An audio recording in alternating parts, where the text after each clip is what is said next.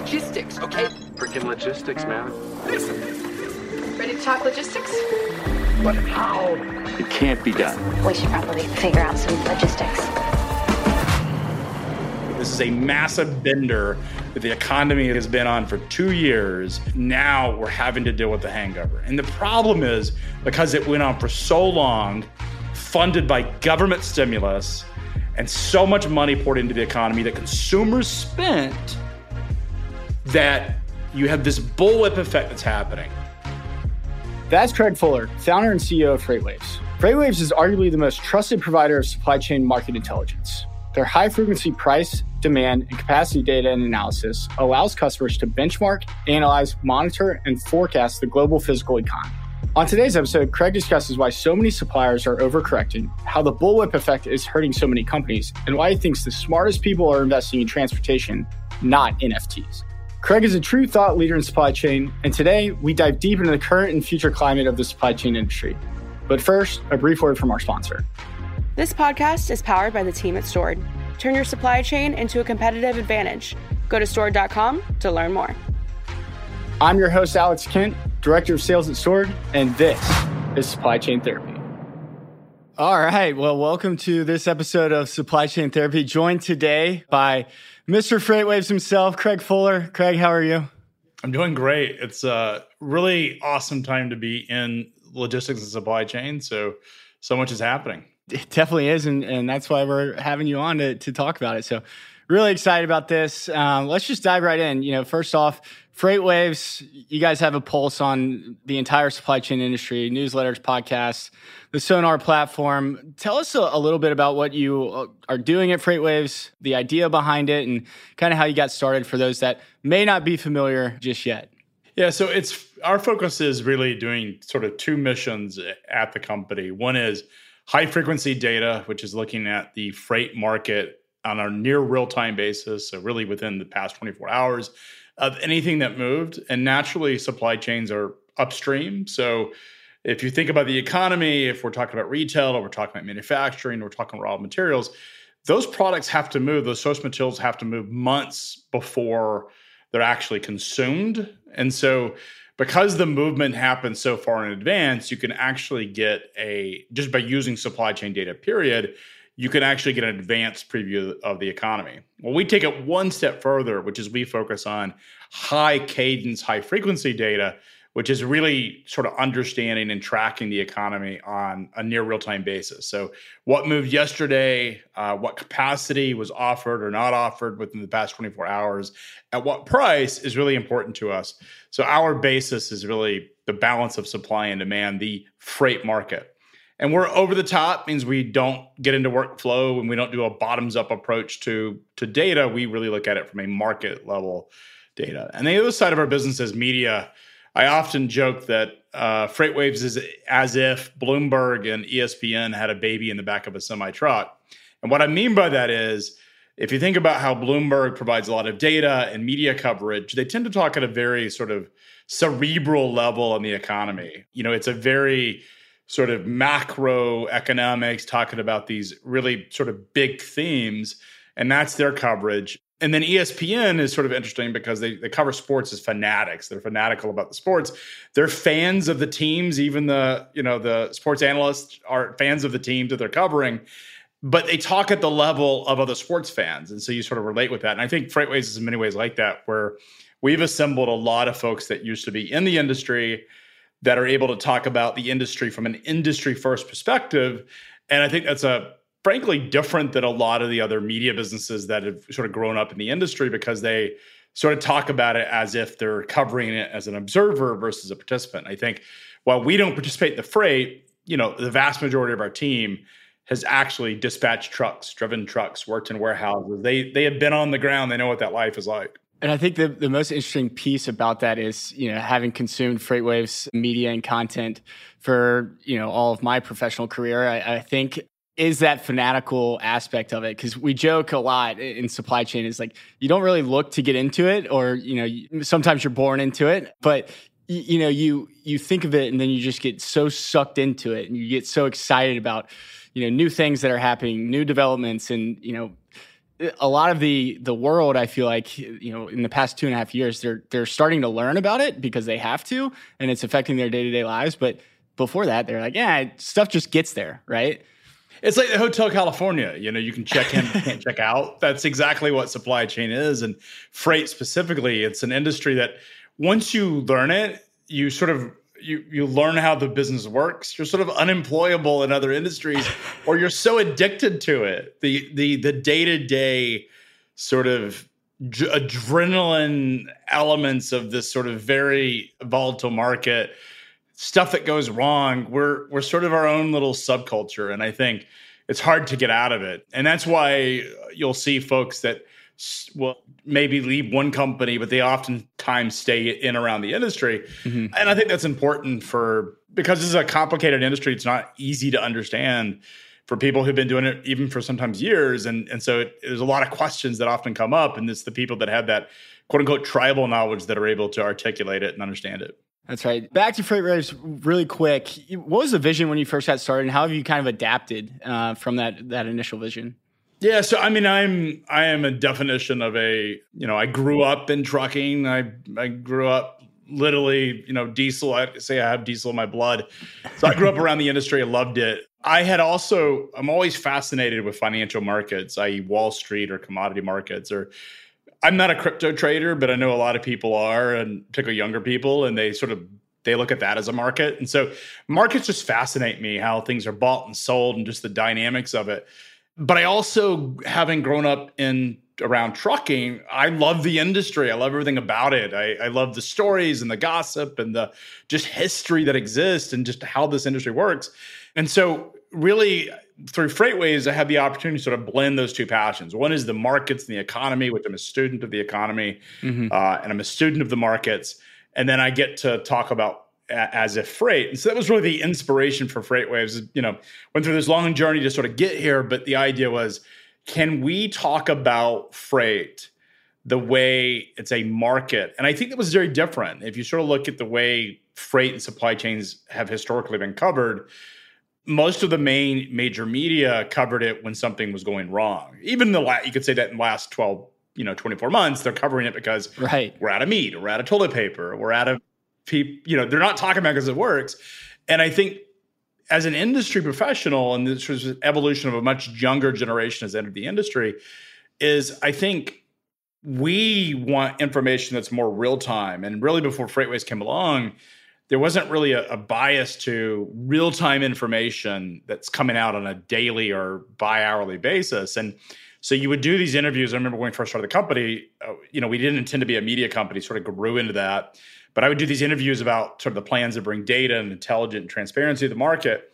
And I would do these interviews with the freight media, sort of the established media, and it would show up like in an article 4 months later. And the company's name had changed, founders changed their names of the companies, or the business model changed. We had pivot like 2 name changes ago. And it just sort of shows you how, as an industry, we didn't cover our own. And I think our goal has been to provide as much real-time information as possible. And we do that through our editorial product. We produce about 50 articles a day.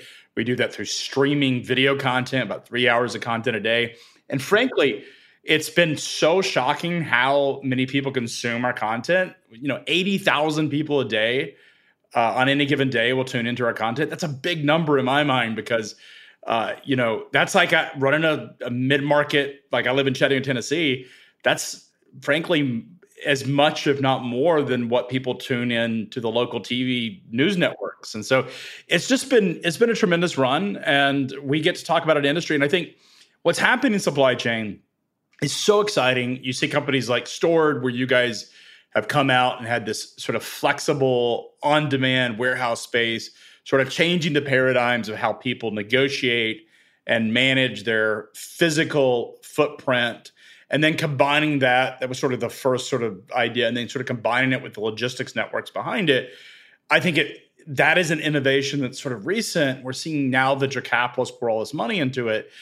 There's a much different generation that's entered the industry.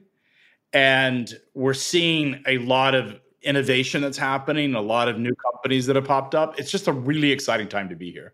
Where would you say we are in kind of the timeline or life cycle of the logistics industry?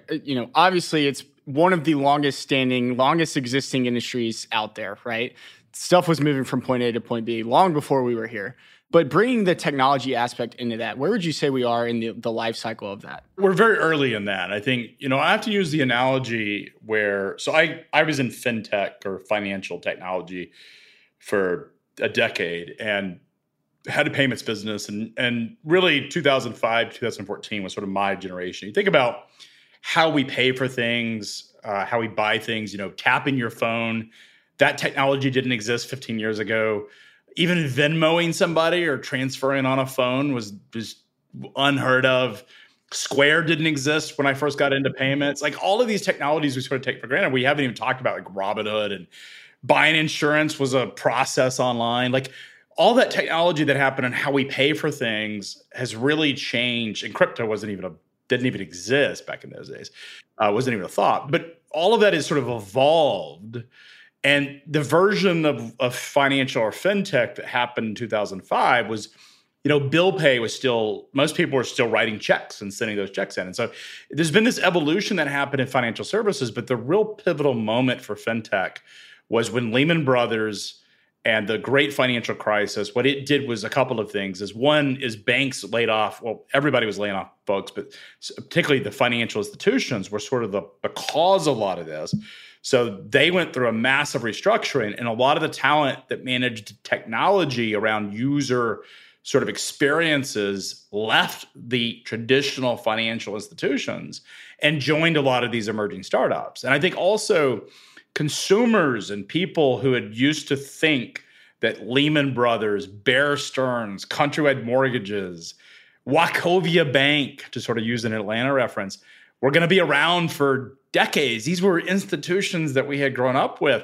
There was a moment in the great financial crisis when Morgan Stanley was going to go. Warren Buffett bailed out Morgan Stanley. Like, it's a remarkable time in history. And, younger generations probably don't remember that, but this was a generation I lived through. And I think what's really remarkable about that is that all of that innovation was taking place because of a crisis. The traditional banks went into lockdown dealing with compliance and trying to get their systems and having to do new regulations. And meanwhile, Silicon Valley was pouring billions of dollars into these most innovative companies. It has been the most successful category in venture capital has been financial service fintech. So what does that mean for supply chain? If you think about the past 2 years and you think about the crisis that we've all, and I'm not talking about the industry, but I'm talking society, has gone through, whether it's a health crisis with COVID or just the initial phases of running out of toilet paper and meat and all that stuff we needed, that was a supply chain crisis of sorts. Then we had the massive lack of inventories, things taking 10 times longer if you could get your hands on it, crisis. And now we're dealing with a bullwhip effect. And so society has had to go through this supply chain crisis along with the industry. And I think this is the Lehman Brothers for supply chain technology. So we've seen in the last couple of months, there's been a lot of layoffs and sort of concern about the end of the venture cycle. And it's not a time when you want to be raising money. You're very fortunate. Happened to raise in the last, a couple of quarters. Other companies were able to do that. And if you did that, you're probably fine because you've got a pretty plentiful balance sheet. But if you've timed your capital raise for now, it's going to be difficult. I think what's going to happen is from that, a lot of VCs going to pull back on things that are more speculative. And I think they're going to really prioritize investments that solve real problems. Like free stock trades, like that sells my data to sort of front end my transaction doesn't really solve a problem. But figuring out how to get energy from the Port of Houston to Boston in an efficient way, or figuring out how to optimize fuel economy, or figuring out how to optimize a warehouse and all this warehouse space, figuring out how to get products from point A to point B how to restructure and reconfigure the entire economy, that's real problems. And if we can take all of that talent and money and capital that was going into these unimportant things like NFTs, and I hate to be down on the crypto folks, but like, it's true. Like, do we really need to spend $30 million for a tweet? Like, it doesn't make sense. But now we're in a different time, and I think it's a great opportunity. Yeah, I couldn't agree more. It's, focus on solving the real problems. Focus on, how are we addressing the labor force, right? What are we doing with, autonomous robots and those types of things inside of a warehouse to reduce, the cost of labor and the amount of people you need to run a warehouse. So we go on and on about that. But I do want to move on to our first segment here, all about challenges. Houston, we have a problem. You obviously talk a lot on Twitter, freight industry expert, I will say, and overall supply chain expert. How about that? Where are we headed? Where are we going? Well, disclaimer for our listeners, we are recording this at the end of June 2022. So we want to talk about real time and what we're going towards, what we're thinking June of. 30th, though. So like we're sort of into July. We're in July. So hopefully nothing interesting happens between now and the July 4th. So right. We're in July. But where are we going? Like, what are we expecting, right? I mean, I think you guys talk a lot about how the freight market and supply chain data really influences the economy. We get an early look based off of what the freight market's doing. I think if you go back and sort of look at the fact that supply chain information, supply chain data is so upstream. And what I mean by that is you think of the ultimate consumption point is when a product is consumed. In an America's economy, most times it's consumers that are consuming product, particularly products that go in through warehouses are being consumed. Those finished products are consumed by consumers. And the consumer is ultimately the one pulling on the supply chain. So let's think about the term supply chain. It just means, the way I always think of it is like you see these, these old Roman sort of, the guys all pulling on this chain and it's spinning these wheels of like whateverness. That's what a supply chain in my mind is. It's just an interconnected set of wheels. And you have, and our sort of definition of that is the consumers pulling on those set of wheels, and they're pulling that chain and they're trying to drag this thing along. And what happens is the consumers, when they actually consume the product, that product leaves the economy. And unless it ends up on eBay, it's probably never going to return to the economy. Because of it, consumers, at least in America, are the ones driving the success of the physical goods economy. And we saw that during the early days of COVID, is that consumers panicked and went and got their hands on everything because we knew this was going to be we'd seen what had happened in China and what was happening in Europe. And so I think consumers were just like, I don't know, nobody knew what was happening. So the world's going to come to an end.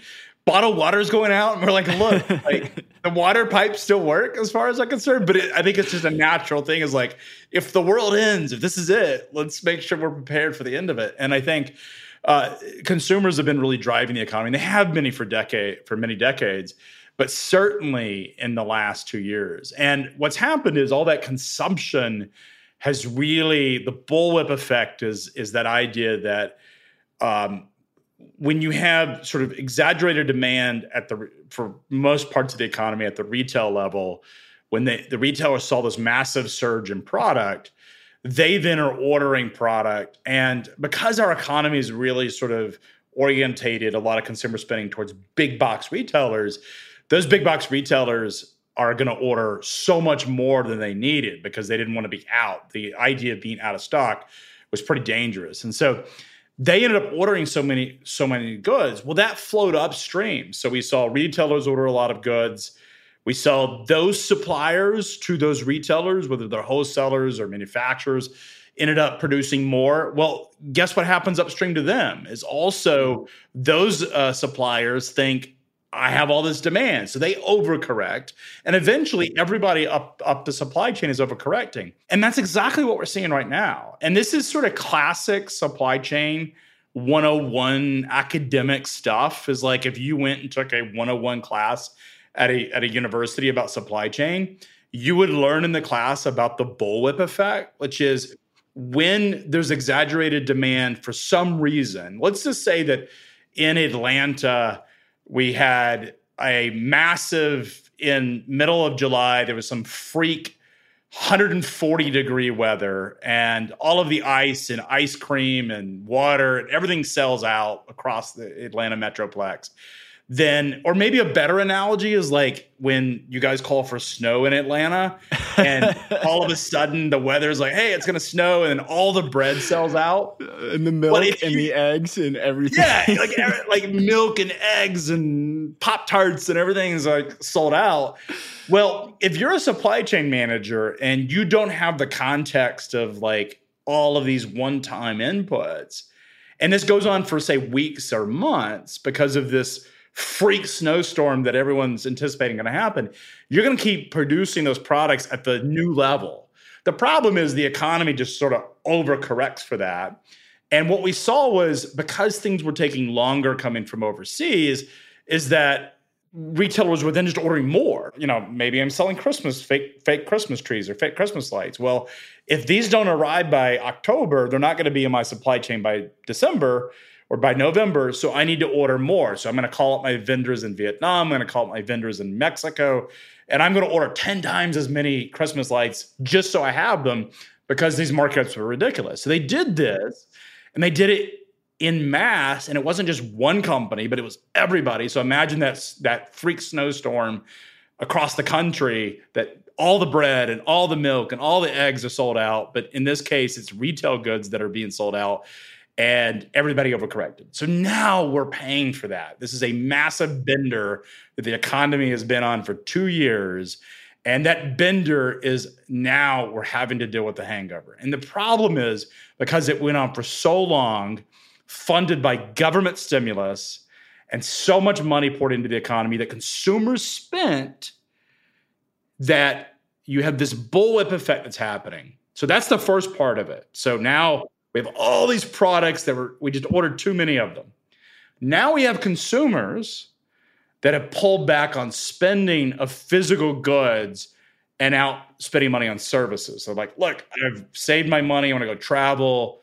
I've saved my money. I don't need another basketball goal, or I don't need to put a pool in 2 years ago, so all my pool toys are there. I remodeled my kitchen during COVID. I don't need that anymore. And so now we're out partying, we're out traveling, we're doing the stuff that we didn't feel like we could do for 2 years, and the money's being allocated there. So that's one thing. And then you have these inflationary impacts. So food is shooting up, energy is shooting up, gasoline shooting up. That's a problem. And then you start hearing about the economy, inflation. So all of these things are happening all at once. We've got inflation, we have the bullwhip effect, we have consumer, a share of spending and what they spend money on physical versus services.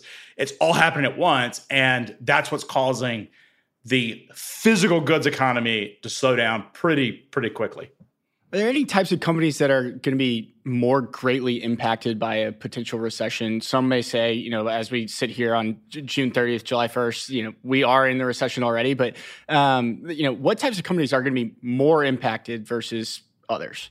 Yeah, so I think those high dollar, big ticket discretionary items. And look, the good news from an economist standpoint, or maybe not an economist standpoint, because economists tend to be like, they'll call a recession a year later. Oh, that was a recession. Well, thanks for telling us a year later. Like, it's always sort of a joke that economists will tell you when you're in a recession the year afterwards.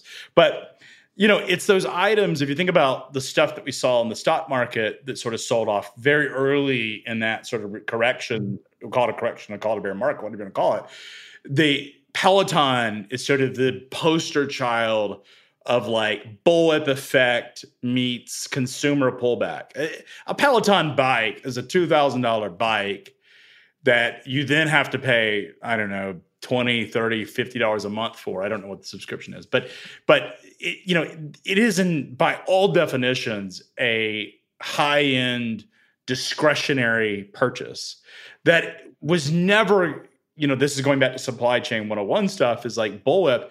The demand that Peloton is sort of the poster child of the bullwhip effect, because what it did was, for whatever reason, they anticipated that the short-term shocks, the demand that they saw in 2020 were going to continue on indefinitely, and they had reached a new plane. It's sort of like all of a sudden the same level of demand was going to continue to carry them forward.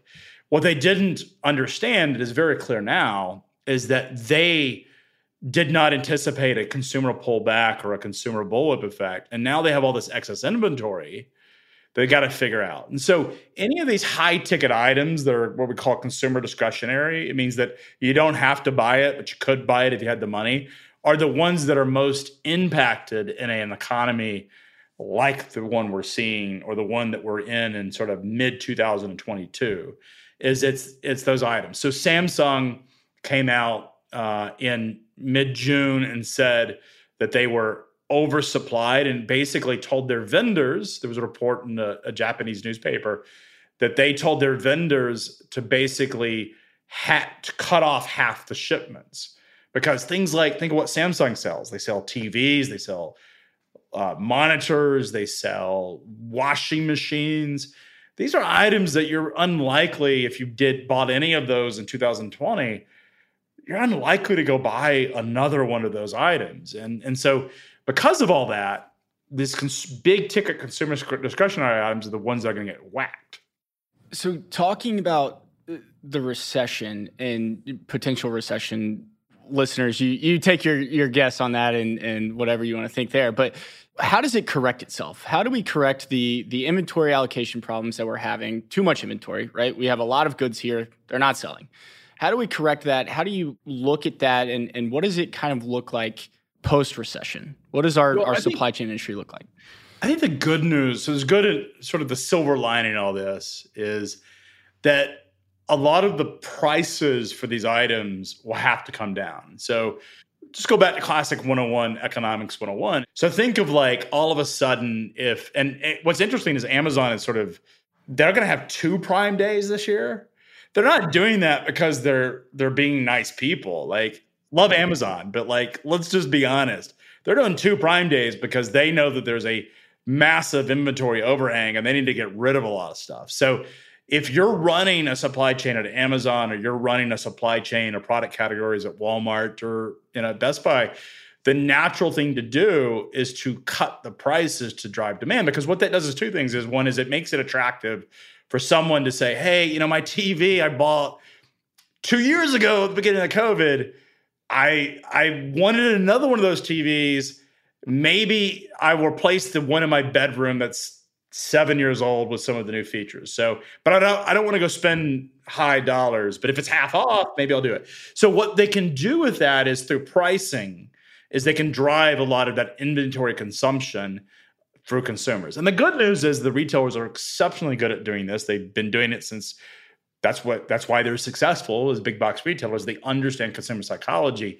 And the only thing you could sort of discredit or sort of judge it, but they all did it, so we can't do that, is that a lot of folks misjudged or misallocated or over inventoried themselves or over ordered and are now paying the price of that. The good news is they will correct that pretty quickly. So that will be the first thing we'll see a lot of sales of big ticket items will come down. We will be able to get our hands on them faster. The other argument is that they may not do that because they're big ticket and they may hold them until longer. So let's say they wait until after the holiday season and they hold them in inventory, but that means they're not ordering more. And so we have to go through this cycle. Think of it just like a bender. Think of it like we've gone out, we've had a lot to drink. It was rocking good time, the best party of your life. And it went on you went to Cancun for a week. Like, it was the best party. The hangover is the worst part. And right now we're in the middle of the hangover. The headaches are starting. We're starting to feel a little queasy.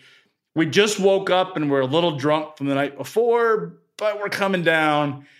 And the problem is the bartender, which is the Federal Reserve, which has been serving us drinks and over-serving us as consumers, has just cut us off.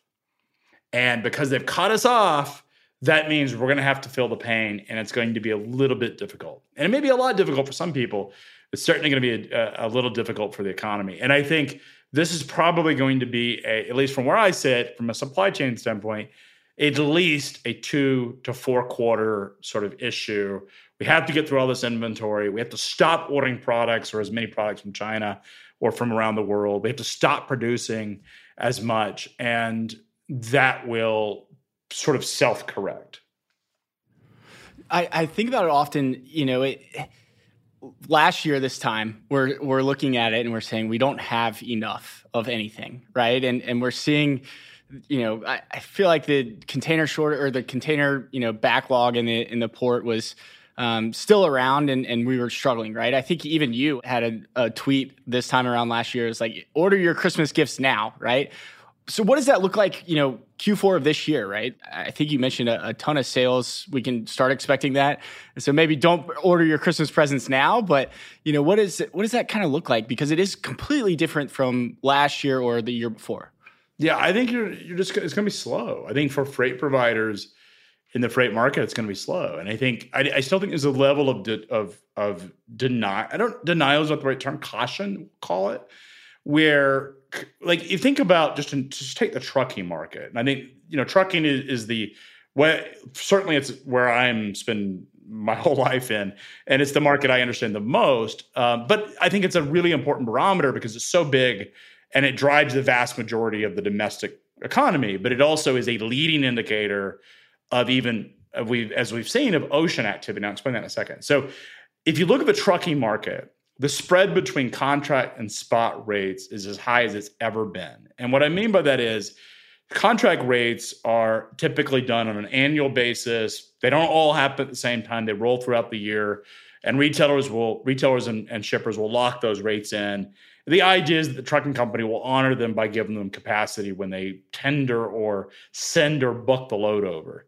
And what's happened is those rates have stayed really, really high, even as spot rates, which are a different type of rate, which is basically on a daily basis, what is the prices that it takes to actually book a truck that you're going to book immediately or within 2 to 3 days, and that truck's going to show up. What's the current spot price? And what we would normally expect is spot and contract to move in tandem. Spot would move ahead of contract, but maybe by 90 days, 120 days, and then contract would sort of fall. Hasn't happened so far. A lot of reasons we think that's the case. The reason we think contract has stayed so high and spot has collapsed is because the trucking market, much like everything else in inventory, has its own bullwhip effect. The trucking market has been oversupplied by capacity because owner-operators, independent entrepreneurs, heard or saw or listened to all the narratives about the driver shortage, listened to all the narratives about a capacity shortage, and started hearing that their buddies who were driving trucks were making 200, 300, maybe even more, 200 to 300,000 or maybe more, and said, hey, I can be a truck driver too. Like, I don't need to work construction, or I don't need to work for Uber as a local driver. I can go buy a big rig and I can become a truck driver. I mean, there was a moment where you're hearing, seeing on social media where people making over 300,000, and I'm thinking, I can still be CEO of FreightWaves and do this from the road. Like, it's a lot of money in driving a truck. And the problem is that because so many new entrants have entered the market, we have our own bullwhip effect that's playing out. We have too much capacity in the market, and that is depressed spot rates. But contract rates haven't fallen. And so you have to ask yourself, why aren't contract rates falling? Theoretically, what we think's happened is that all of those retailers we've been talking about, whether we're talking about Peloton, we're talking about Walmart or Amazon or all these companies, or all those suppliers, have had to deal with supply chain hell for 2 years. And talking to a lot of supply chain professionals, and I'm sure folks listening will know what I'm talking about, is if you went back to 2.5 years ago and you asked the CEO or CFOs or CMOs of these large corporations who ran supply chain in their organization, I'm going to guess half of the people didn't have a clue who was maybe they knew the senior person, but they didn't know anybody in there. They never talked to them. They would get quarterly updates and they get annual budgets, and that's it. And that was about the extent of the relationship. That's the level of attention that most companies pay to supply chain managers. And now they've had to deal with it. And so if you're the executive running supply chain, you have a new level of importance. You have a new level of pressure. And so you're like, I'm not going to screw this up. I am tired of getting yelled at because I can't control freight cost. I'm getting tired of yelled at, even more importantly, because all of the products that we sourced are on a boat stuck in the Suez Canal or stuck off the port of LA, or I don't know where the heck the products are because nobody will tell me. And so if you've been dealing with that, the last thing you want to do is change your capacity map abruptly. And you decide, I'm going to use these large carriers as backstops contracts, and I'm going to buy what I can on the spot market, but I'm certainly not going to upset the biggest trucking companies I do business with. We think that's what's happening. And I think what's happened is they're also worried about the longshoreman strike and the West Coast and what the situation. So they're going to wait to that. They're worried about this so-called tsunami of containers that's going to come from all over the world or come from China when China opens up and what that's going to do. And they're worried a little bit about beverage season and peak. And because of all these concerns, they're reluctant to sort of change prices. That eventually, that reluctance will go away. They will catch up, and they will go back to being the big, bad abusers in the minds of trucking company for taking advantage of them and putting all this. That's what they're going to think, and that's what's going to happen. Double clicking on one thing you said about the influx of capacity we have with carriers in the freight market as far as drivers, right? You know, a lot of times we hear about people my age, right? In our late 20s, early 20s, you know, you look at a teenager now, they're not growing up and being like, I'm going to be a truck driver, right? So we look at this from a longer term perspective and saying, we are going to have a driver shortage at some point because it's not attractive to be a truck driver. You know, obviously the last 2.5 years, it's been fairly attractive. There's multiple media sources out there that say, as you mentioned, you know, you've got drivers making $300K. What does that do? It's a bullwhip effect again, right? Because we're going to have another shortage of capacity eventually, right?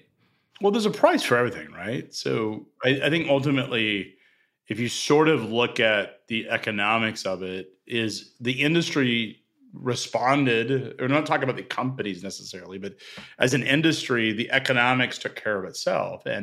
And effectively, we've been able to prove by the number of new entrants in the market, and the data is public, it's government data, FMCSA registrants of new fleets. You've been able to prove there's a price. There is a point in time where you can attract a lot of new entrants in the market. Now, what we've seen over the past 2 years is relatively unhealthy because it's happened so fast that the market just can't handle all that excess capacity, because what they were doing was really responding to this demand we had in 2020 and 2021 and thinking that demand is going to stay persistent. This demand is going to stay with us forever. And so it is certainly an issue. You are correct to say that younger people don't want to be truck drivers. It is a problem or a challenge the industry is having to contend with, is this demographic. Older drivers are retiring, new ones are not entering the industry. Younger people are not entering the industry. And because of that, the industry is constantly having to pay higher wages to sort of get those people. But the reality is that the market will correct the problem. It will be difficult. Right. If you operate a trucking business in a forced dispatch environment, as many trucking companies do, and the reason they work for you is because of the financial security consistency you can offer them. And all of a sudden, the market explodes in new activity, and it becomes the person could go make 3, 4, 5 times what they make for you. You're going to have to contend with that. You're going to have a driver shortage. But I think it's disingenuous to say that there is a market-wide driver shortage that stays indefinitely. So the way I think of it is there are times in the market where we have capacity shortages, and there are times we have capacity gluts. The market hires capacity, and it does not care whether that is a truck that's red, an orange, blue, white. Does not care. It simply wants capacity. It also does not care if that trailer is sitting on a rail car, on a train, or on a truck. It wants capacity. So because of that, that is the capacity situation in which we ebb and flow. Right now, we are in arguably a capacity glut environment where there's too many trucks on the road available for dispatch and not enough freight to haul them. That is not a driver shortage or a driver glut. It is a capacity glut. If you look at the driver shortage issue, individual trucking companies can have driver shortages. Those come and go based on the market dynamics. But the reality is, if you're a trucking company and people don't want to work for you, you're going to have a driver shortage. Fascinating. All right, we do have to move on. So moving on to the next segment, favorite segment, the venting couch. So talk, vent. Come on, vent. Go ahead, vent. I just needed to vent. Why don't you vent? Vent your frustrations. We all have had traumatic experiences when it comes to logistics, but it doesn't have to be that way. If you're ready to heal your relationship with your supply chain, check out store.com to learn more. Craig, it's my favorite segment because we get to learn from experts like you and talk about the bad, right? It's never okay. It's never going swell. It's never awesome. But it is the life we live here in supply chain. So any stories you want to vent about? Oh man. I used to handle on-demand freight. So this was last minute expedite freight. And I think all of my great stories or sort of greatest experience in terms of stuff going wrong that I personally experienced was through the on-demand business. So, it was like, I think the reality is that when you're dealing with on-demand, last-minute, high-paying freight, you're constantly belling somebody out because the only reason somebody's going to pay $5, $6, $8, $10, $30 a mile is because there is no other capacity. And so we had this rule at Express Direct, which we would say we would provide as many trucks within 60 major U.S. markets within 6 hours. And we would guarantee as many trucks as you wanted. And basically had a rule you could never say no. It was like a religion thing. And we had to take everything. And we said the only way you could ever say no is through price. And so sort of like this is Uber surge pricing before Uber even existed. So we were doing surge pricing when it was not cool.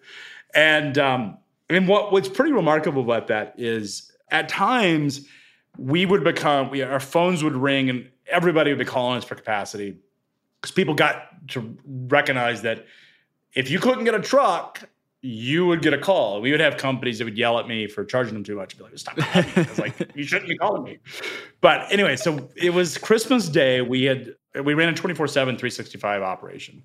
And frankly, most of our money was made on holidays or right before holidays, right after holidays, because that's where the cut and rips, the rip of the day is like a term that we took from Boulder. And it was Christmas Day, and there was this young kid in there. He'd probably been working for us for 3 weeks. And we were a high-growth business, and we're like literally just throw him in a seat and figure it out, never say no. And company calls in, charge him whatever. And he got a phone call, and it was an electronics manufacturer that needed to move 2 truckloads from El Paso, Texas to Dallas. It was a big electronics manufacturer of plasma screen TVs, if that dates me a bit, if you remember those things. Oh, yeah. $20,000. These TVs like $20,000 for like what is equivalent to my monitor today. Like it was ridiculous. And imagine how big a full truckload of $20,000 TVs is, or how much money's in that. And so manufacturer calls in, they call into the dispatch, and the guy says, I can't get you a truck. Now, he'd only been working there for 3 weeks, so he didn't know he wasn't supposed to say no, but he said no. And the guy says, I don't care. What will it take? He's like, I can't get a truck. He goes, so how about $5 a mile? Nope. How about $10 a mile? Nope. How about $20 a mile? Nope. So this goes on, and they're like, look, I don't care. I will send you a TV to your house. Like, give me your address. I desperately need to do it. So anyways, kid said no. Got up to $40 a mile, still said no. I'm out there 2 weeks later at this factory visiting with the head of supply chain with a sales guy. And he introduced me and goes, so-and-so is new here. I can't remember what his name was. And I'm like, oh, that's cool. Like, right. What happened? I think I was like, what happened to the other guy? He worked. He goes, no, he got fired. I was like, oh, he's like, why? He's like, he couldn't get these TVs delivered. I was like, this is like my chance. I'm like, hey, you should have called us. He's like, we did. And your guy said no. And I'm like, what do you mean? He said no. He's like, we even offered to send him TVs to his house, and he still said no. And I guess what I learned in that, so I asked him why this truckload of TVs, these 2 truckloads were so important, is that basically the TV manufacturer and brand and the retailer had an agreement that if they didn't deliver, that these massive fines. The fines had either there was a threshold they had to reach or something. I didn't understand all of it, but it was like $1 million plus sort of penalty for not making this delivery. Somebody screwed up in their operation. We had to bail them out. We didn't. And what I learned about that, or what I thought about that, is that we could have easily or should have easily, chartered a jet to fly 2 truck drivers. Because there's a large fleet. U.S. Express had a large number of trucks. There were hundreds of trucks that we could have gotten there if we had just asked the right questions. And I guess the moral of that story is in supply chain, in freights particularly, is there's always a price for everything. And there's always an opportunity. And while it may feel unethical or may feel ridiculous or egregious to charge somebody $40 a mile or $50 a mile, there is a point when it makes sense for them to do that. This dude lost his job because we said no. As I think about that, is this industry works when we have solutions that are able to sort of solve for that. And we had built that business, Express Direct, to solve these last-minute on-demand issues. Our entire business model was to help this guy out, and we failed at that. We could have made a lot of money, but we failed at that. So I think the industry is remarkably exciting. There's always a solution for everything, and that's why I love it so much. Yeah, that's one of a kind. And, I hope we got some more training for the fellow that said no. Somebody's going to make some money. So I've always said the ultimate sort of retirement gig for me after FreightWaves is like, I'm going to sit on a beach, have a phone, and I'm going to put a phone number is like, if you basically, we got capacity and you call us when nobody else has it, and I'll charge you $100 a mile, but I'll get it picked up. I only need to do 1 or 2 loads of those a year. Like, I'm in on that. I'll sit on the beach right next to you. How about that? Let's do it. All right. Next segment, talking about the future.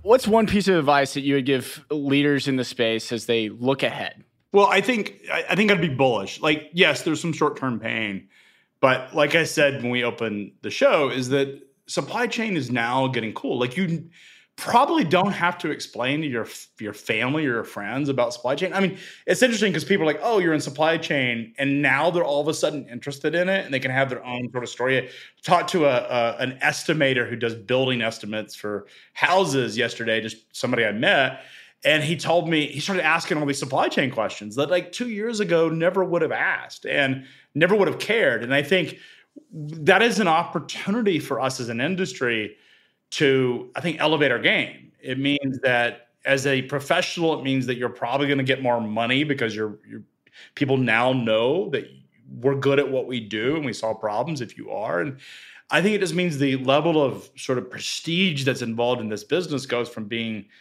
you're a shipping clerk to you are making the economy run and you're helping these businesses. And I think that's what I would say. Just stay bullish, stay positive. Don't let the short-term slowdown in the market get you down, because there's going to be ample opportunities.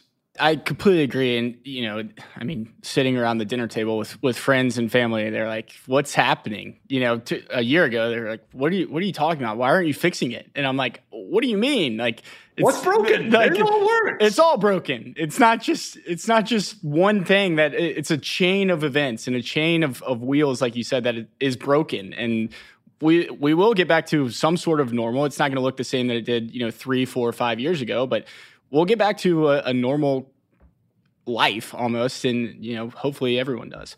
It is funny because like when I started FreightWaves, people are like, oh, that's a niche. Like, oh yeah, that's a cute niche. It was actually a kid that we went to the same high school as we were talking earlier.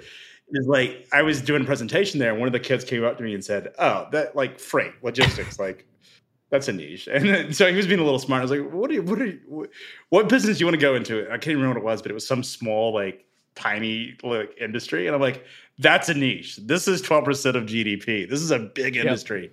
So it is fun seeing the respect that we now get. Yeah. Shout out to the Macaulay School in Chattanooga, Tennessee. Got to give them a shout out. All right. Where do you see opportunity in supply chain technology going forward? I mean, look, I think the good news is we're solving real problems. I mean, supply chain ultimately, if you sort of look at the speculative bets of the industry, there are some problems that don't exist. And I often think sometimes in the early sort of cycles where venture capitalists were not informed, founders were not informed. And anytime you have this sort of bubble of an industry, you have a lot of sort of solutions that don't solve problems. There was some of that, and there still is some of that. There will always be some of that. You want some of that. But I do think now what we're seeing is the industry is able to attract enough capital and to get really smart investors. And there's enough of us professionals out there that are now paying attention to venture. People that have been in the industry are now working alongside founders that maybe are not from the industry. And what that's enabling us to do is go out and attack real problems. I think I'm seeing and hearing less of the, I've got a solution to solve a problem, more, hey, I'm solving this specific problem. And I think that is something that is good. This is a natural evolution. Like I said, this is our Lehman Brothers moment, 2008. And I think we are going to rise from the ashes and really solve problems. I mean, the stuff we're going to solve now is energy and food. Like there are, unfortunately, because of the geopolitical issues, there's going to be hunger issues, like serious stuff. And NFTs are not going to feed you. But getting product from point A to point B is. And I think modern society, or society period, wouldn't exist without trade, and certainly wouldn't exist without transportation. And this is the lifeblood of it. That's why you should be excited you're in this industry. It's so damn sexy. Supply chain is sexy. We say that a lot over here for sure. All right, wrapping up with Craig Fuller. Let's get into some quick hitters. What do you say? Let's do it. I feel the need for speed. Ow! All right, favorite book to recommend? I like stuff by Peter Zion, he's a geopolitical analyst and writer. So any of his stuff is quite good. The newest one is The End of the World is Just the Beginning. So, all right, we'll check it out. Last thing you bought online? I'm a pilot, so I bought a very boring ADS-B for those nerds out there who knows what that is. No idea. I have no idea. Doesn't matter. But it's a I'll look it up. You asked the question, I answered it. So. Well, we haven't talked about flying yet, and I know it's one of your passions. So where are you flying to next? I'm actually leaving this afternoon and headed to Norfolk, Virginia. Very nice. So, and then I'm going to go to New Jersey. So, taking my kids, we're doing my wife's up in New Jersey. Her family's from there. So, they went ahead of me, and then my 11-year-old and I are flying up to Norfolk. And we're going to go check out the Maritime Museum and just hang out there and stuff. So. Very nice. Very nice. Sounds like fun. Favorite thing about Chattanooga? Disclaimer, I am originally from Chattanooga, so I threw this question in. Craig is from Chattanooga too, so I have to ask. We're going to pitch the chat down here a little bit. Yeah, I mean, it's such a beautiful outdoor city, and it's such a gem and just gorgeous in terms of all of the outdoor. Like, I wouldn't call myself I don't rock climb, I don't mountain bike. A lot of people do. But for me, it's just the aesthetically beautiful elements of the area. It's so gorgeous. And it's not huge as a city, so it doesn't have the big city problems. Yeah. But it does have big city opportunities. Mountains, rivers, valleys, all the above, climbing, kayaking, mountain biking, whatever you need to do. It's certainly a special place. Last question here. If you could drive one carrier lane for the rest of your life, anywhere to anywhere, what would it be? If I were a truck driver, is that the question? Yes. So I would say that I would probably do Dallas, Chicago to Atlanta. If I needed to make money. So early in my career where I'm building up my nest egg, I'm going to go on these high frequency lanes like Chicago, Dallas, Atlanta, do the triangle. Now, once I got rich hauling that or got enough to where I saved up a lot of money, I would have to go out west somewhere just because it's so damn gorgeous going from like Chicago to LA. But my route wouldn't be direct. I wouldn't be hauling for the money. I'd be going through like Utah, Salt Lake City. So I would do the West Coast just because like, it's so gorgeous that it would feel like I was on vacation every single day. Every single day. I love it. All right. I lied. Last question. How do people reach out to you, get in touch with you, learn more? Obviously, check out freightwaves.com. So the easiest way to get at me is on Twitter. So I actually have a LinkedIn account, but I've locked it down because LinkedIn's gotten ridiculous in terms of like trying to reach out to people. So the best way to reach me and the most pure way is through Twitter. Email is sometimes difficult as well, just because I get so much of it. But like Twitter is my jam. So at Freight Alley is the best way to reach me. Check it out. All right. And there it is. That's a wrap. Thanks, Craig. This was a lot of fun. And thanks for joining on Supply Chain Therapy. Alex, appreciate it, man. Thanks for having me. Of course. Thanks for listening to this episode of Supply Chain Therapy, a podcast brought to you by Stored. Make your supply chain a competitive advantage. Go to store.com to learn more.